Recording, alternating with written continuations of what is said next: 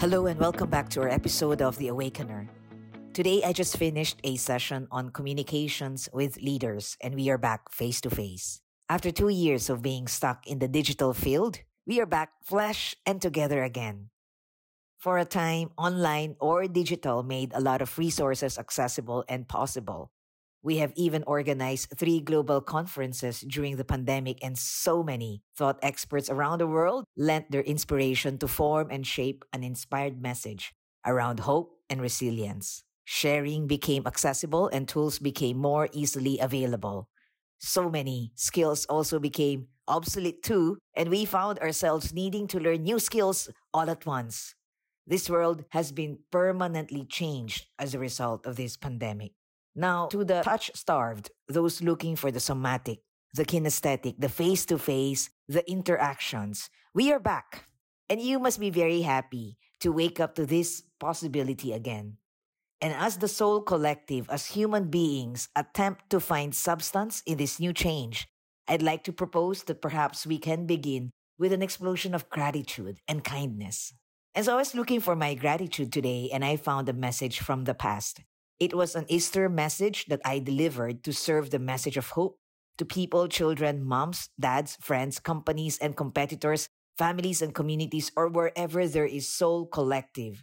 And it was my intention last year to stoke the fire that will inspire humans to take on the challenge to begin lighting the world again. For I've always believed that in the darkness, the spirit that glows is an expression of both mastery and bravery. I was trying to deconstruct the previous message and realized that even when the context is now different, we needed the same inspiration. It was a different kind of chaos and confusion the last 2 years, yet it still is chaotic and confusing.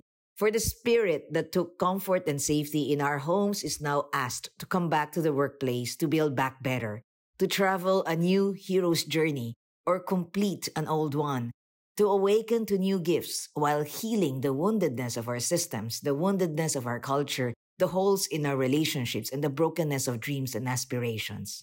This calls for the same light from not just our leaders, but from each one of us. And I hope that in the energy of my Easter message last year, we find some words that can comfort, heal, and inspire. So here it is, throwback a year ago, as we begin to awaken to a new felt sense of connection with the outside world again. Hello, awesome people. I would like to take this special moment to try and remember again, in this time of chaos and confusion, these little tiny bonfire hearts inside of us. At this special, unique time, when the noise of the world just shuts up, when the entire world just quiets down, and it is just us and our little hearts, our heartbeats, we try and remember again what it feels like to be fire in the darkness, to be hope in the face of all of these broken plans, and to be the inspiration this world needs. In my work, I have been told of stories of how this time was the most exhausting and impossible.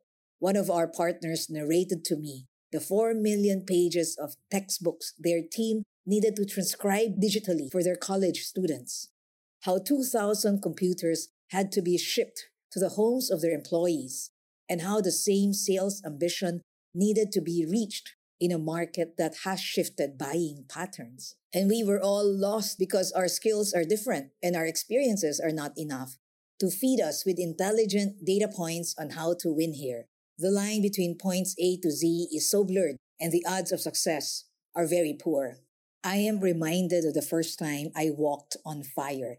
Literally, I walked on a burning fire of 1,200 degrees Fahrenheit of fire. It was a frightening experience, but I needed to do that in order to complete my firewalk instructor certification. And I was ready to fail.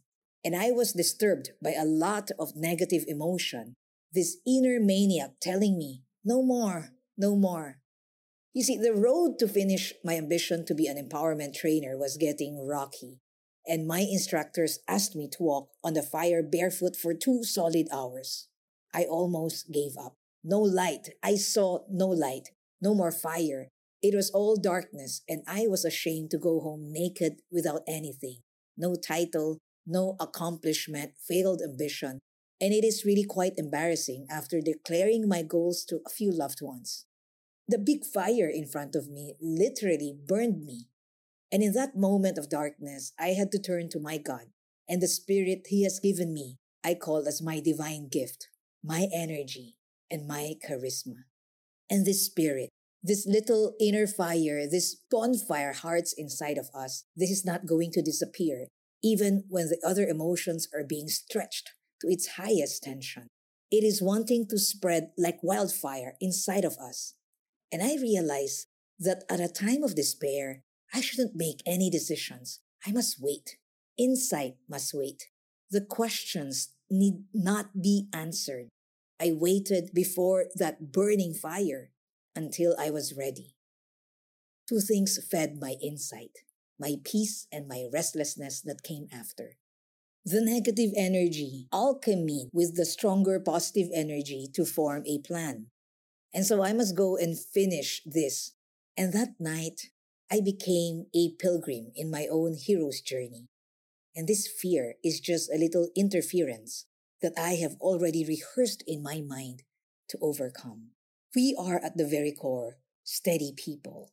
We can always surrender to that primal human structure of feelings of peace, love, compassion, and kindness, and we shall be okay again. We human beings, we are programmed to learn, to expand, to be better. And it may not be today, it may not be tonight, it may not be even tomorrow, but things will be better again, and everything is going to be okay.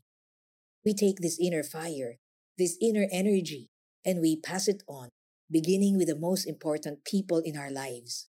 We pass on this fire to the world, and we take this time to flex in different directions in extraordinary ways in the way the world needs us. We pass it on to our online meetings, to our online events, and to our teammates we haven't seen for the longest time, in your sales pitches, in your remote meetings everywhere. And let us make this fire burn bigger so that the world will radiate brightly and brilliantly. So there you have it. And I hope this was helpful to you. We do not know the full measure of what we might contain as human beings. This pandemic taught us that we have skills and mindsets that can be awakened to serve our own life's callings. And perhaps impossible was just some kind of challenge we've been waiting for, and it has finally been thrown before us. And we had no choice but to overcome. And we did. This pandemic has put us back in touch with our inner center or source, and we have been changed dramatically and permanently, and we come forward in this evolved society as human beings that will soon find ourselves assimilating COVID, just the way we did with Ebola, Spanish flu, HIV, SARS, and so many others. We wake up after 2 years of sameness, opening ourselves to a system that is now larger than ourselves. As I prepared for my face-to-face session this morning, I noticed that my essence or my energy was no longer feeling alone anymore. It is now part of a larger field of dreams and collective consciousness. When I stepped into that room this morning, I felt a sense of connection with a bigger field. And this was when I realized we are now saying goodbye to our old worlds. I heard the energy of that crowd today. I saw the potential of humanity in front of me. And this is an image I will anchor onto, a type of holographic resource to remind me that change is beautiful and courage is not so hard after all. Thank you for tuning in today's episode of The Awakener. And as we all vertically assimilate this change, and as you flex yourself in many different directions in this ordinary field, I wish you Godspeed and always, always stay awake.